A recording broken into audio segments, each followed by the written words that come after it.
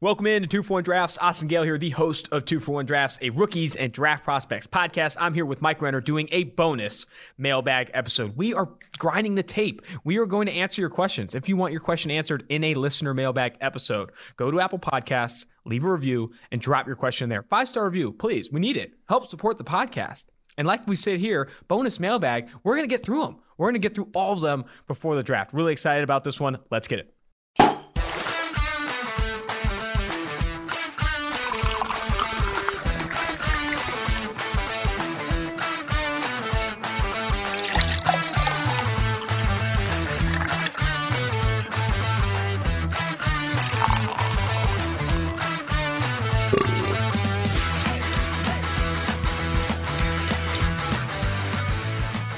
Bonus mailbag, baby, presented you by whatever brand of smelling salts this is. I should know this.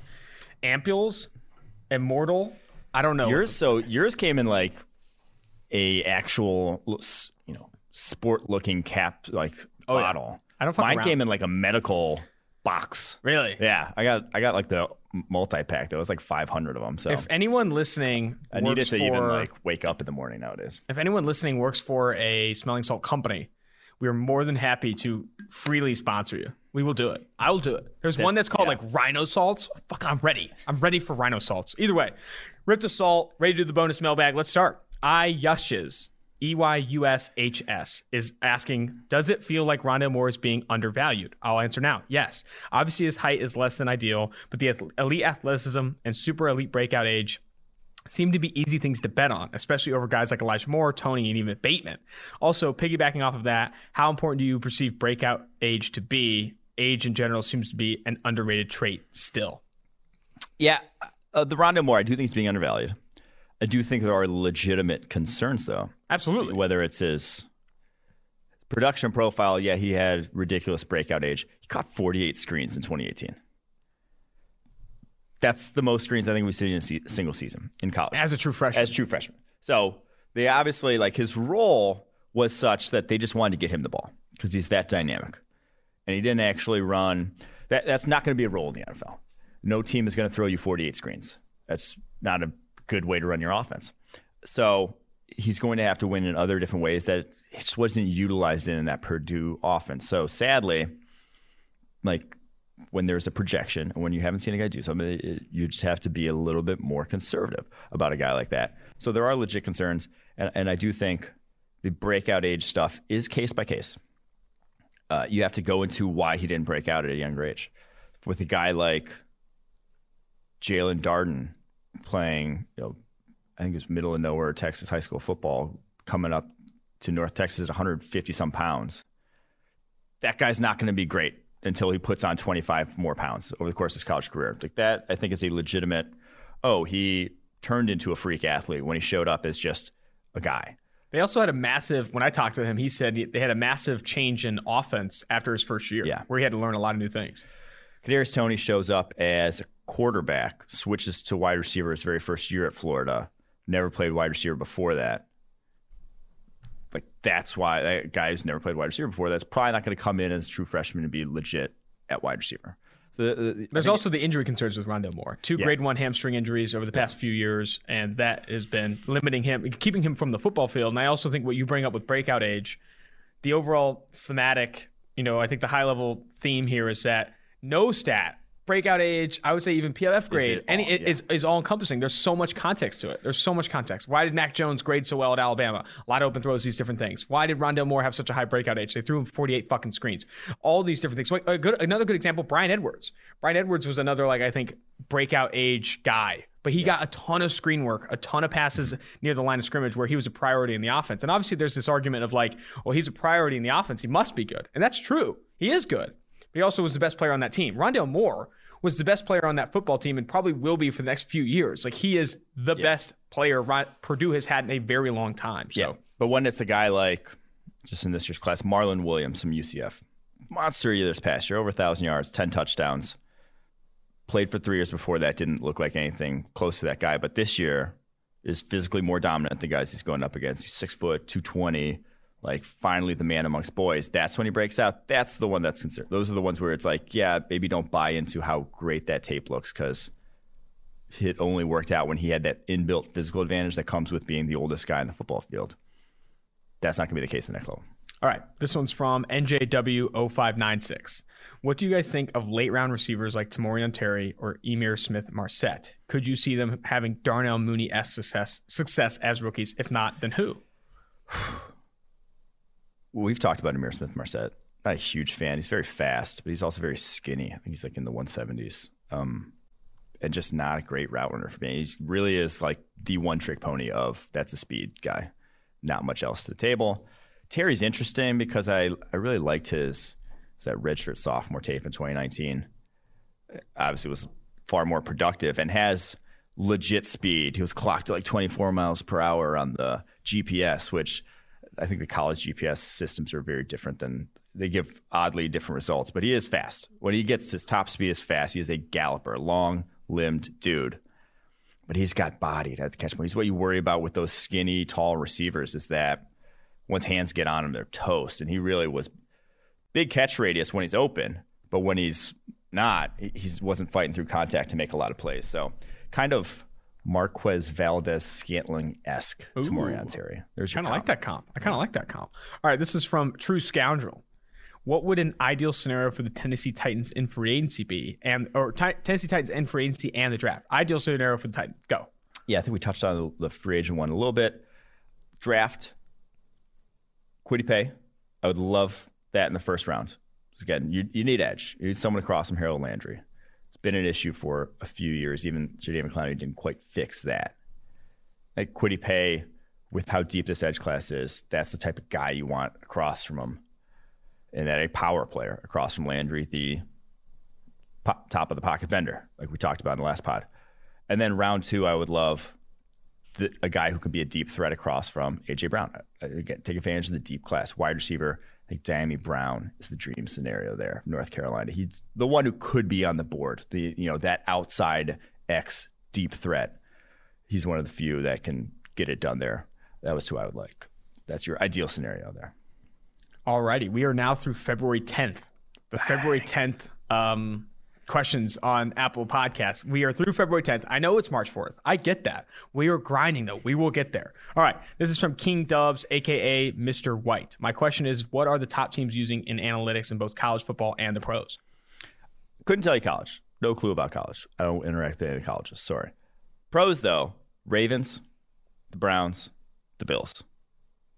Those are probably the clear-cut top three. Eagles, to a degree, you throw in the mix, but those ones fairly obviously use it. I will say UCLA is big analytics. Oh, yeah. We work closely with UCLA. Our boy, Chip. Our boy, Chip. All right.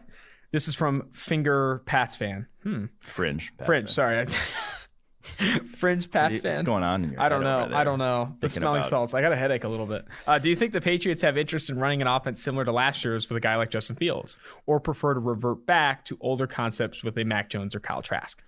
I think one of the beauties of Belichick is he's very flexible with his talent, where it puts them in a position to succeed. So if he did have a Justin Fields or did have a Cam Newton last year, he's not just going to say, run my offense. There's concepts they like that they'll continue to run, but he's not going to try to fit a square peg in a round hole. And I think he also knows, having been very close friends with Nick Saban and seeing where the college game is going and who has broken Nick Saban's defenses over the years, oftentimes the mobile quarterbacks that give you that advantage that defenses can't really account for still. So I think he would love to have a mobile quarterback. I think he would love to continue running what he did last year. But again, still recognize his talent, still going to put him in the best position to succeed. If he falls in love with Mac Jones, or if that's the guy they have their eye on, they'd be perfectly happy with that as well. Chris Collinsworth actually compared Justin Fields to Cam Newton on the Chris Collinsworth podcast featuring Richard Sherman. It's the comp in the draft guide. Oh, so he's just cheating. That's a common one. So he's taking it from you. The big boss. He's trying to hustle draft guides. There's nothing wrong with that. You love to see that. Brady Quinn was telling me that Justin. Dude, they had Allen Robinson on the podcast. He was talking about how he's been watching BYU tape for Zach Wilson. He watched Trevor Lawrence's fucking pro day. This guy's out here grinding the tape, looking for his next QB. He said he'd also love a reunion in Jacksonville. Oh, Hey, that actually. I'm telling you, I've been saying that for a while. Like Allen Robinson to Jacksonville. I think I had a quote graphic come out on social. It's like, I'd be legit disappointed if they didn't at least try and make a run. They got the cap space. They're going to have a good quarterback. Then you get the "I'm coming home" video montage. Oh, the billboards in Jacksonville. I'm getting excited. Harrison Duncan. If Wilson and Fields are picked number 2 and 3, would it be wise for the Falcons to take Trey Lance, or is it better decision to trade down and build around Matt Ryan? I've come around. I've seen the light.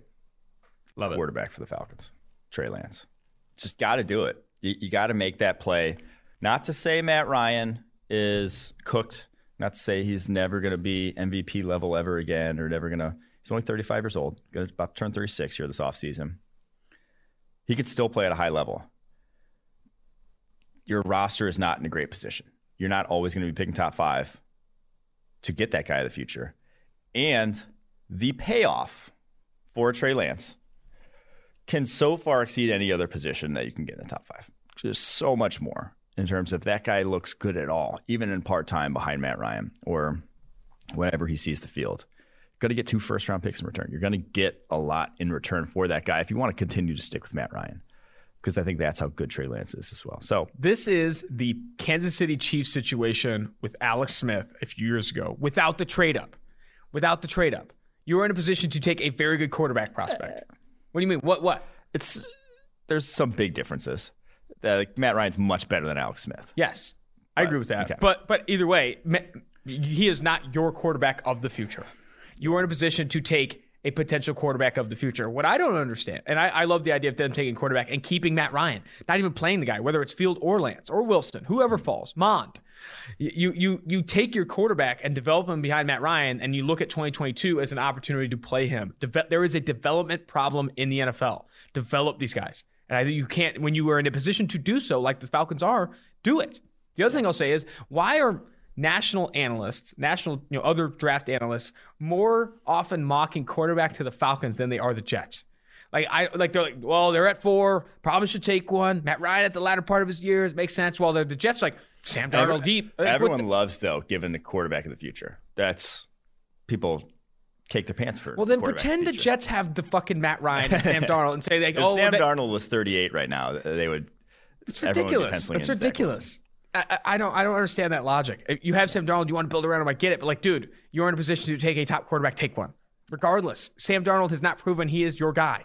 Yeah. Take swings at the position. Take quarterbacks. All right. This is from Min. Take good quarterbacks. Take good quarterbacks. Min Soo Young. As Patriots fan, the receiving core this season was subpar to be nice.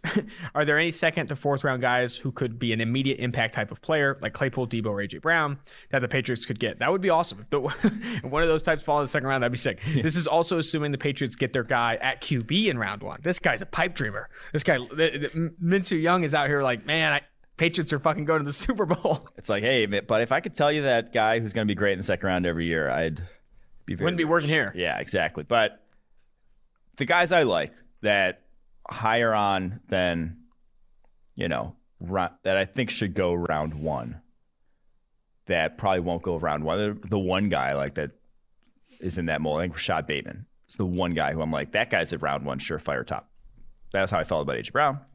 Fell to pick 50. Felt about DK Metcalf. That's how I felt about DK Metcalf. It's hard to predict who's going to fall, though. But I think a lot of sort of looking through mock drafts, Rashad Bateman looks like he might be falling to the second round. So that's who I would say is like, that's the guy to put a pin in. Other names, if you want immediate impact, guys who are more polished products, polished route runners, could step in and play. Maybe not be AJ Brown, Debo Samuel, but like are solid players right off the rip. I would throw in Diami Brown, North Carolina, Amon-Ra St. Brown, a lot of Browns here, Cornell Powell, and Amari Rodgers, the Clemson dudes. They're very good route runners as well.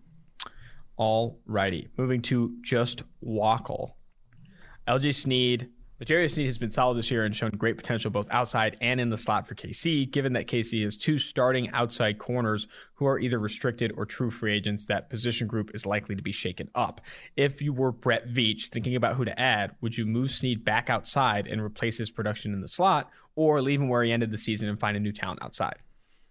He has the outside cornerback skill set. He is tall, long, fast. That is the outside cornerback system. And he's very good in the slot. Don't get me wrong. Because he is exceptional at the line of scrimmage when they line up in the slot. They still let him press. That's kind of his calling card. But you're not taking advantage of that 4-3 speed in the slot. He's not going to be running vertical too much from the slot. That's kind of his biggest. Basically, if you play in the slot, you're wasting that. You're wasting that 4-3 speed. That could be bring more value to the table on the outside, limiting big plays on the outside. That's where I think he ends up as the outside cornerback in that. And what a fucking draft pick for them. Yeah, absolutely. He is really, really panned out. All right, Dylan, Roll Tide. I look at global soccer and see opportunities for players of numerous skill levels to play professionally with the amount of leagues that exist. The NFL has limited opportunities in comparison. To rectify this, should the NFL increase roster size or create more chances for development, like long-term changes to the size of practice squads or ability of practice squads to have several veterans on them like we saw this year due to COVID? Yeah, I think that's the expanded practice squads aren't going anywhere. I think they're only going to get bigger in coming years because of the limited ability to evaluate in the offseason, develop in the offseason, that sort of thing as well. I think post-COVID, once we can fill up stadiums, again, there will be room for a developmental league. I think it will come back, whether it's the XFL, whatever it is. The XFL is coming back. Okay, so yeah, the XFL is coming back. I think that will be a thing. The biggest problem, though, with expanded practice squads and all that is they still don't get, in my opinion, or even like it's been shown that they still don't get, I think, properly evaluated in the building. You don't just, like, those guys aren't getting necessarily opportunities for advancement. We've seen again and again that, like, draft position, if a guy comes in and is not necessarily that highly touted, they get passed over by the guys who are the highly touted. Like, they're not getting the opportunities to ascend in the building because there's only, like, you got to practice with your starters. You got to have those guys getting the most reps. The other guys aren't getting as many reps. Most notably saw this with Joey Porter twice, where he's starting over James Harrison, UDFA, starting over Cam Wake when he went to the Miami Dolphins. UDFA obviously went to CFL. Both those guys, much better players at the time than Joey Porter, but that they, like, couldn't get playing time because Joey Porter's the incumbent, big name, whatever. Those guys, UDFAs, ended up being, the better players. So that happens a lot. I just think in the building, it's difficult to do. I don't blame coaching staff. It's difficult to evaluate when just not going to get the reps. I also think, and because he brought up soccer, and I think other sports too, there are developmental leagues that you can get players at a much younger age. Like there are soccer teams that like draft players into their developmental league at like 13. Yeah. Same with basketball. You think about Ricky Rubio. He was playing for like the European League at 14 years old. Like you have those opportunities. In football, you are not literally eligible to play in the NFL until, you're after your second year of college? 3 years out. 3 years. Of high school. Yeah, 3 years out of high school. Like you have to, 3 years out of high school, then you're allowed to go to the NFL. So like there hasn't been this progressive need for a developmental league. But like you compare that to the NBA, and the G League is actually kind of popular because you can go to it 1 year out of college. It used to be able to. G League's popular? Not popular, but it's a thing. Okay. I guess it's a thing. I guess it's not popular. Minor leagues are a thing because you can draft players out of high school. Yeah. The G League is a thing because you used to be able to draft NBA players out of high school. Now it's just 1 year in college. Like the NFL doesn't have that. You get 3 years of college development, and then it's like a free D League for the NFL. But there is also a thing, like guys, and we see it in the NFL, guys peak 27. Like he's 27 years old, like 26, 27, 28, 29. Guys aren't getting that opportunity if you're UDFA. You got, like a training camp to prove yourself, and then, you can't develop anymore. Some that you're like SOL. You're never going to see a field again. And there's no other way for you to simulate real competition outside of, playing on an NFL practice squad. You can go to Exos all you want. You're not simulating, you're not honing skills. You're honing physical ability at a place like that. You're not honing like how actually you perform at the game of football. You got to play football against top competition to do that. RC_, with Orlando Brown Jr. requesting a trade and the recent news about Russell Wilson needing better protection, do you think there's any chance Brown ends up in Seattle to replace Dwayne Brown, who just played an amazing season, but is certainly getting older? A lot of Browns. Could they play for right tackle the first year and could play right tackle the first year and then left tackle in 2022? He said he wants to play left tackle. Yeah. I think that goes against his request. And so I don't think it's possible because that, and also Dwayne Brown, 35 years old, yes, but he really was still good last year. Like he graded it out pretty well. He could see himself having an Andrew Whitworth-esque final act to his career where he plays 3 or 4 more years, almost 40 years old. Whitworth's 39 right now. I think he's going to be playing at 40 years old next year. And if a career left tackle switches to right tackle when he's 36, that was like Donald Penn having to switch sides. It's not going to go probably well. You've trained, your whole life for this one side or whatever, however many years you've been playing that one side, to then switch, all of a sudden you're shit out of luck in your next contract when everyone's like, you play like ass at right tackle, you're cooked. So I don't think Dwayne Brown would take that too lightly if that was the case. So I don't think that's a feasible destination, sadly. From Dookie Lukey. Unless they like give him the left tackle contract right away, that would be the only way, if they agreed on the trade and then gave him the contract that he wanted right off the rip. When I read the next person's name and then you add like a follow-up serious comment on the thing, the name is fucking Dookie Lukey. I'm like, from Dookie Lukey, and you're like, well, actually, it's like, that is interesting juxtaposition. Yeah. From Dookie Lukey. This is, we've answered this probably 1,000 times. I'm going to take this one. Stay off it. Should the Patriots draft a quarterback, trade for a proven quarterback like Deshaun Watson, or maybe sign Dak Prescott in free agency? And should they do the same for all the other needs like receiver and offensive line as well? This last question is a bit off topic, but how do you get hired at such a wonderful company like PFF, where you get to actually talk and do something you care about every day? I'll answer the first one. Patriots fans, you guys fucking won a ton of Super Bowls and you've had a ton of success. I know it's hard to admit. I know it's hard to come to grips with the fact that your team isn't that good anymore and you can't. Look at this guy. Trade for a proven quarterback like Watson, maybe sign Dak Prescott, and maybe they do all of that with the same positions, just get better at every one. What do you guys think? Dude, this isn't a good situation. Bill Belichick is great. Easy on. Sorry. Dookie Lukey, that's on me. Either way, I just feel like we've answered this question a ton. It's like, Patriots fans, I know it's hard to come to the understanding that your team is going to be bad next year, and you're trying to do everything possible to make that not happen. Coming from a Raiders fan background, if you told Raiders fans, hey, you're a tank away from being really good again, dude, they'd take it in a heartbeat. They'd buy season tickets to that tanked season. But with Patriots fans, it's like, we should always be in the playoffs. We have to be in the playoffs. We have to win the SC East. It's like, dude, take a second, take a breather. Stop trying to shoot the moon with a bad roster. Tank, get yourself into a good position to get a quarterback next year, because any of the options right now aren't taking you deep in the postseason. Yeah. If your goal is to win a wild card game and lose to a better football team in the divisional round, go get yourself a Marcus Mariota, Jameis Winston, or whatever, or trade up and get Mac Jones or something. If your goal is to actually be a Super Bowl contending team in the next 2 to 3 years, you got to sit this season out. Let me touch on two things there. One, they said sign Dak Prescott. You guys are going to find out in March 9th, like less than a week from now, that there's going to be like 20 guys get franchised. Like every year you see it, guy get franchised, all the top free agents end up off the market. So sadly, Dak Prescott's going to get franchised here soon. Can't just sign him. They'd have to trade for him.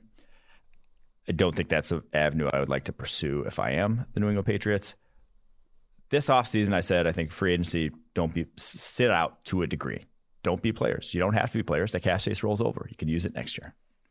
That's the year I'd probably start using my cap space to see where I'm at after the season, because you have too much old talent, too little young talent, too few guys contributing on rookie deals to even think about a Super Bowl. Sadly, just haven't drafted well. I took out too much aggression on Dookie Lukey, and I apologize. But I'm frustrated at the consistency we see with Patriots fans asking, how do we get good in 2021? You don't.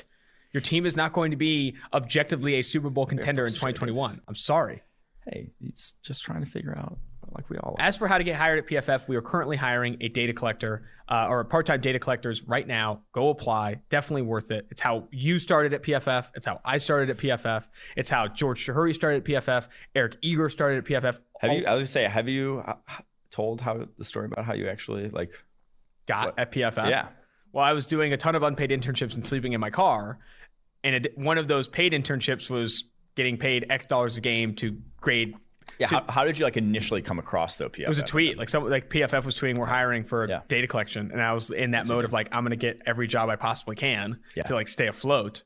And I applied to a part-time data collection position. They do 3 trials. You get 3 trials of charting games. If you get above 99% accuracy, you get the gig. Yeah. I got the gig. I was charting player participation, advanced player participation, and special teams player participation. Yeah. And the deadline's on the West Coast, buddy, 4 a.m. to get done with 4 a.m. Monday. Yeah, they were brutal. They were brutal. So anyway, but it's a great way to get in. I got in through that, and then full-time opportunities opened up. Steve started like that. Everyone started like that. Yeah, I was going to say, what do you think percentage of people that work at PFF full time are that like actually did data collection? Because I feel like it's very high. I'm one of the few. I'm like off the top of my head, the only one I know that didn't do data collection. Yeah, Tresh did it. Anthony Tresh did it. Ben Lindsay did it. Probably 75%, 70. I was going to say 75 to 85. A very high percentage of the people working full time at PFF at one point was waking up at 3 a.m. to finish fucking data collection games. You want to hear a good story that I actually haven't told? I don't know if I've told anyone at PFF. Kind of kept this under wraps. But anyway, okay, before you tell the story, go to pff.com/jobs and apply for that position. It's a very good opportunity. That's how you start at PFF. They're very big on hiring from within.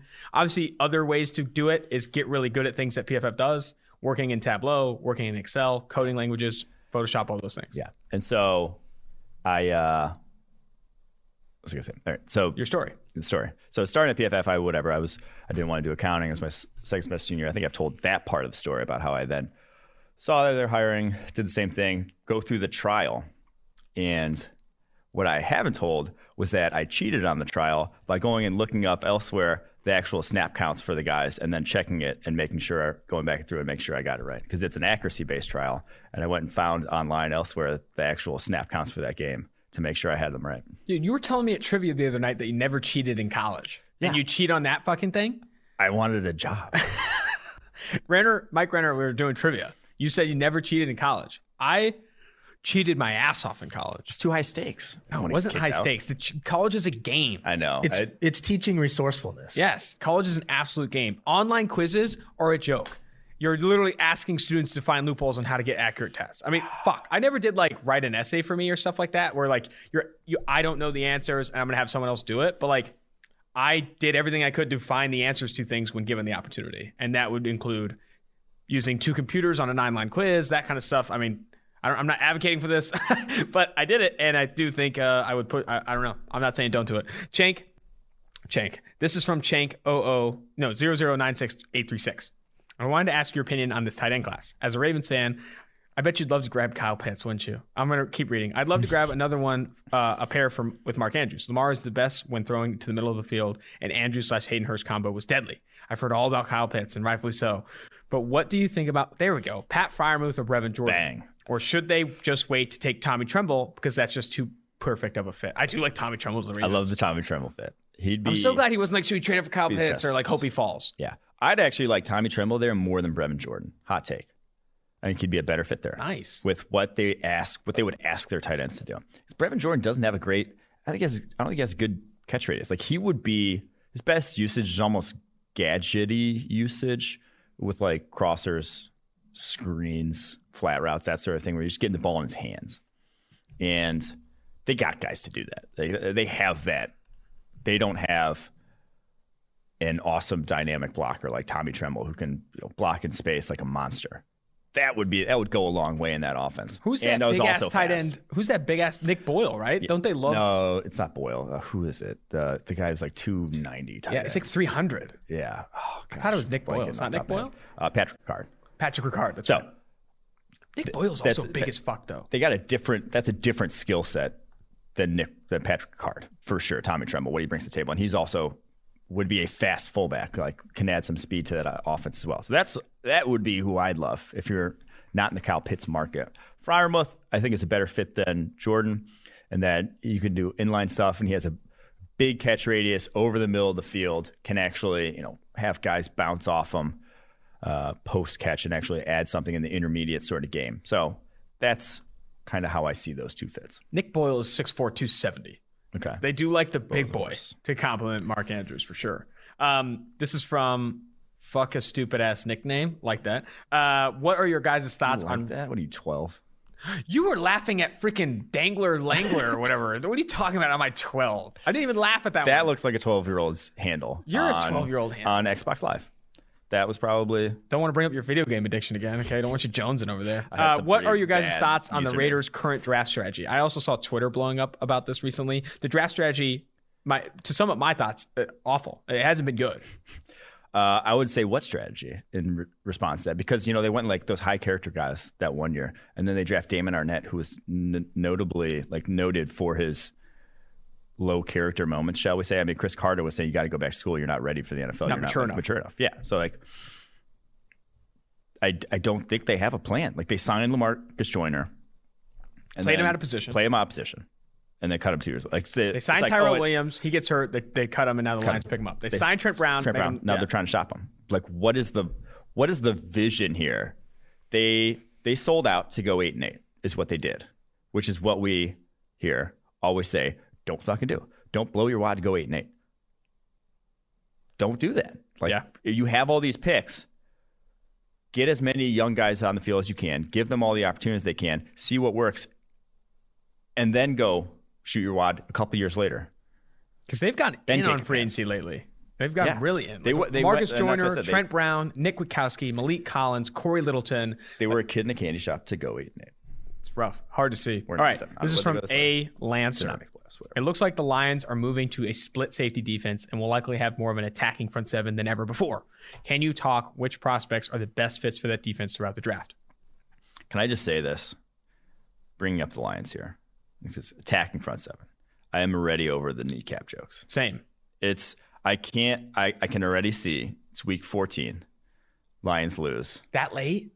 Someone saying probably should have bit more kneecaps. A tweet. If they're still doing kneecap jokes in week 14, it's going to happen. Oh my God. Jokes don't die. People have no sort of. You know who's going to tweet that? Eric Eager. Eric Eager loves a good, play a joke long. Oh. He plays jokes long. And I do too sometimes. Eric. I definitely do that a lot. But Eric will tweet it. Eric will tweet let's put a bet. If Eric listens to the pod, when the Lions get eliminated from the playoffs officially, if they do, whatever, or say they lose in the playoffs, Eric makes a kneecap joke. I'll put fucking $100 on it right now.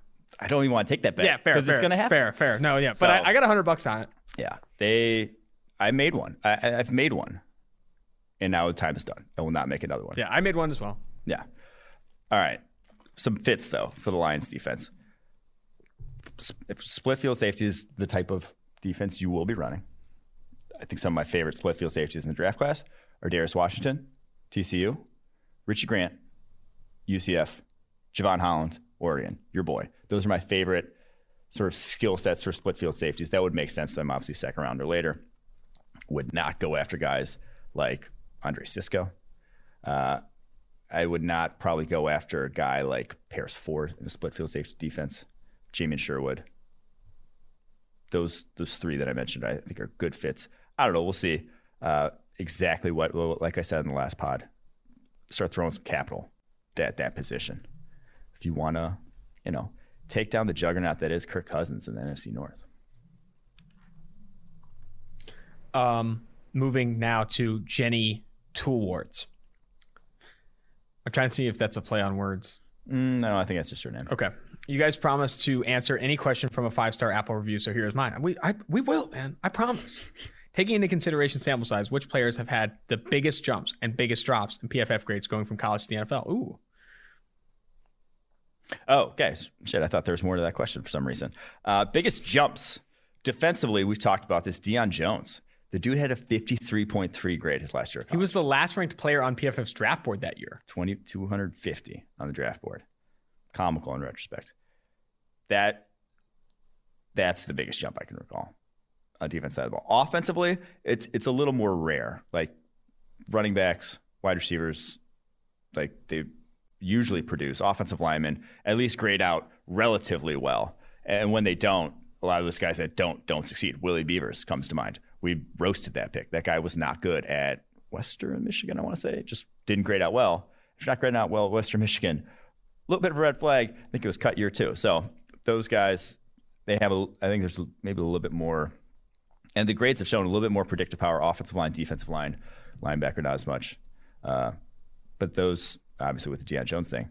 So that's not a lot of guys that really didn't grade out well. I think Terry McLaurin is probably the biggest one, and he didn't really get featured in that offense. He had a 72.3 overall grade last year. And now Josh Allen didn't have a great grade his last year. The year before that, though, he graded out fairly well. So he had a year of high-level play. So not a lot, though. Biggest drops. Mason Rudolph. He graded out extremely well. But, man, what he was doing in that Oklahoma State offense was not what you do in the NFL. He was throwing just fucking go balls. And he could throw a nice, pretty go ball to James Washington, who had 5 yards separation. couldn't do much else. In back-to-back seasons over 90. Josh Jackson, the one that really still, to this day, the Packers cornerback, formerly Iowa, 1 year at Iowa, he had a 94.3 coverage grade his last year. I think that's still the highest we've ever seen from a cornerback. Was a monster. Had the one-handed pick, ridiculous ball skills. Honestly, he's not even been that bad when he sees the field in the NFL. Had some penalty issues this past year. I'm still salty about this one because obviously as a Packers fan, loved him coming out. Not like, I think we had him, this is before I did full-time draft stuff. I think we had him like 10th on our board. It's not that high on him. But I thought, man, in a zone scheme, which is why I still think this might be his year. I'm going to say that every year. This might be his year. A zone scheme, I thought he could have done much, much better than what they played early on in his career with the Green Bay Packers. But he's probably been the one that really stands out. Other guys, Paul Dawson of TCU, we've talked about him before in the pod. Just not an athletic guy. Scooby Wright of Arizona, dominated Arizona. Not athletic as well. So those are guys that come. I think some of that too speaks to some of the coverage grade volatility and like having success in coverage in college, and can sometimes be rare to see like similar success, because I do think it's a small sample size area of the game. Yeah. How often you're targeted, how often you get your hand on the ball. You're playing between like 5 and 20 legitimate attempts at making a play on the ball, and like you're going to get positively graded when you do and not when you don't. And it's hard to kind of like maintain such small sample size grading. And also going back through these and looking to find these guys, it reminded me like the Deion Jones thing, how little we actually did on the draft in years past. Like now it's my full-time job. It's like all I do is the draft prospects. Back then it would be like I would start in April, and like the Deion Jones thing. I remember going to the Senior Bowl, I'm like, fuck is Deion Jones? Like, who is this guy? No, we've really turned it into like, it starts in like fucking December. Yeah. We do a preseason draft guide now. Like we do a like legitimately, we're going to come out with a 2022 draft guide for like August. Yeah. When we're looking at the top 50 players in the class, or at least like some of the projected top 50 players in the class. I think that's going to be, I mean, we've definitely like turned around and have made it a priority. Because again, I'll go back to it. That's the biggest edge. If you want to find the biggest edge as a football team, it exists in the draft. Absolutely. That is where you could make great plays in free agency. It's obviously any aspect of team building still has an edge, and you still want to succeed in all of them.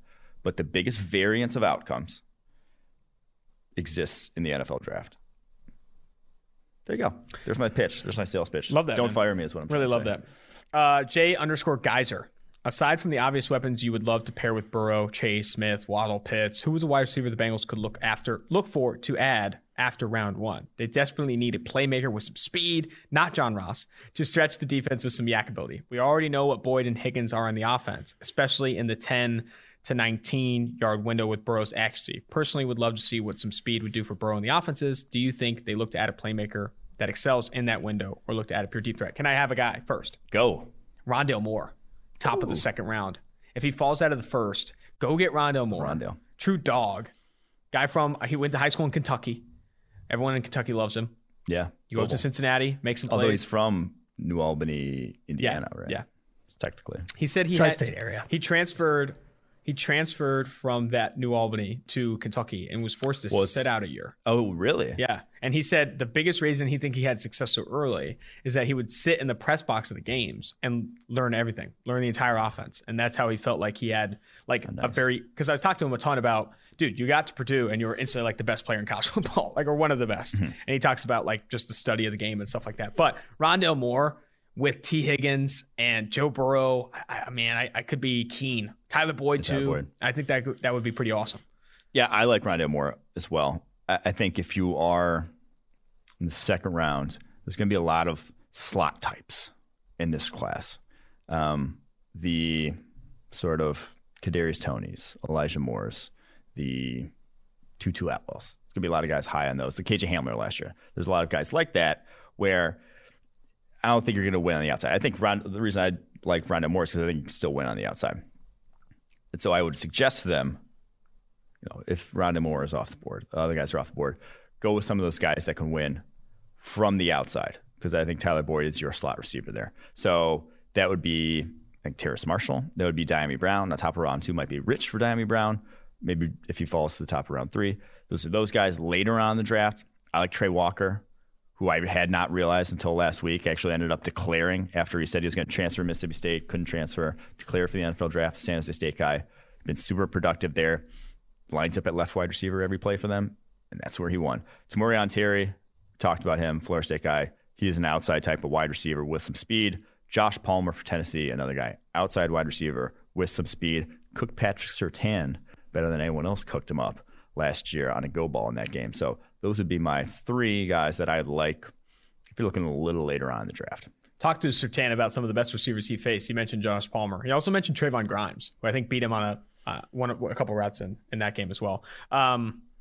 Now jumping to, for Trey Walker. I'm getting him on the pod. I'm talking to him in a couple weeks. Trey Walker is going to be on the podcast. All right, last question for the bonus mailbag, and then I think we can get through February next week. We can do one more after this. One more? Wait, okay. There's one more, yeah. One more after this.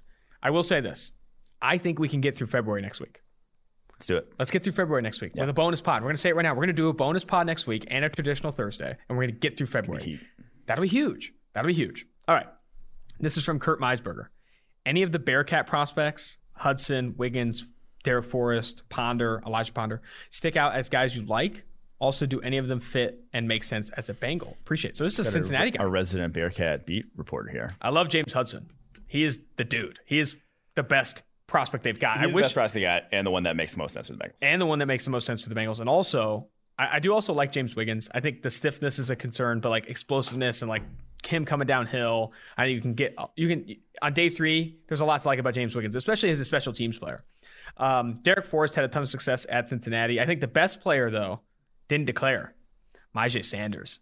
Myjai Sanders coming out next year. I think he's going to be pretty damn good. He's got some length. He's got some athletic ability. That's one of the better, like, looks the part prospects for Cincinnati that they've had in a long time. And that, like, he legitimately looks like an NFL caliber edge rusher. I'm excited to see him come out. But James Hudson's the dude. I think he does make sense. A ton of sense. What about Sauce Gardner? What are your guys' thoughts on him? Because he's a stud. He also graded really, really well. Have you watched a ton of Ahmad Gardner? I have not, sadly. We have to watch more Ahmad Gardner. He's skinny. Is it? But he's going back to school, right? Yeah, he can't declare. I'm just saying, like, he's been awesome as a true freshman and a true sophomore. They've done a really good job recruiting defensive backs because you have James Wiggins, Sauce Gardner, Derek Forrest, and I think there's a handful of other guys too there that are like balling out. I think that they're doing a good job. Rock something. There's a rock. Could be. Is there a rock something? There might not be a rock something. No, but they have a lot of really good defensive backs. Arquan. There. That's it. Yeah, Arquan. Yeah, I think that's last name. I don't know. Arquan Bush. I think that's right. But Quinn, you're a Cincinnati guy here. Luke Fickell, the fact that he's still staying in Cincinnati. Marcus Freeman, the defensive coordinator, who was a big recruiter for them, obviously went to Notre Dame. But Luke Fickell staying put in Cincinnati is massive for that program. It really is. And I think they're going to continue to be really good. One more take about that. Last year, top of round 3, Bengals staring Josh Jones in the face, draft Logan Wilson. If you're top of round 3 and you're staring Hudson in the face, take him. You got to fucking take him. Wilson was all right. Wilson he's not Josh Jones, though. He's not. No, they need more help along the O-line, but Logan Wilson's okay. I hope you know, Quinn, a lot of the podcast listeners. I'll just say Joe Burrow has 2 ACLs right now if Josh Jones is on that team. Stop. Quinn, I was going to say the listeners love that you can just pop in and drop your Bengals knowledge. It's pretty good. All right, this is the last one we'll do for the day. We're getting through February next week. I fucking promise. I will be here all night if I have to. JV status. I won't, but you can be here. I'll be here all night.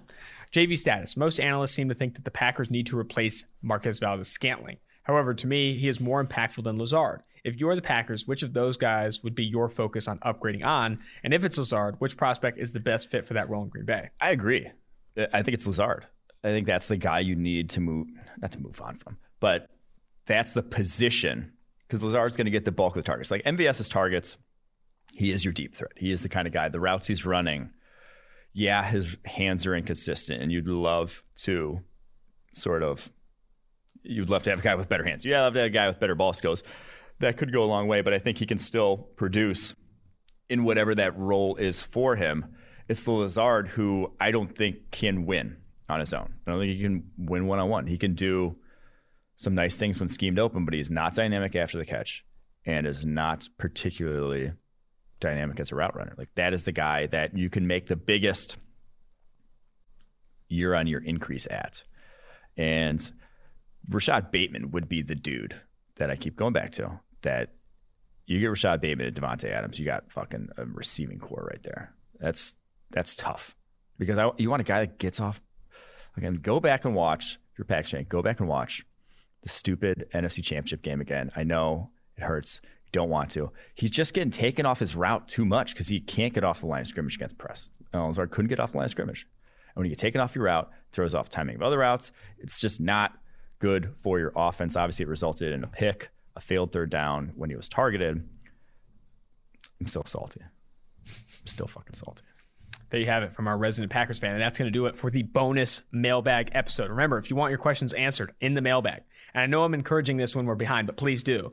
Go to Apple Podcasts, leave a 5-star review, and drop your question in there. We're going to be doing... Maybe just don't ask a question that's super time sensitive. Yes, exactly. Yeah. If we get to it after free agency, I'm sorry. I like when people go like the high level, like, all named. What was the one that was like...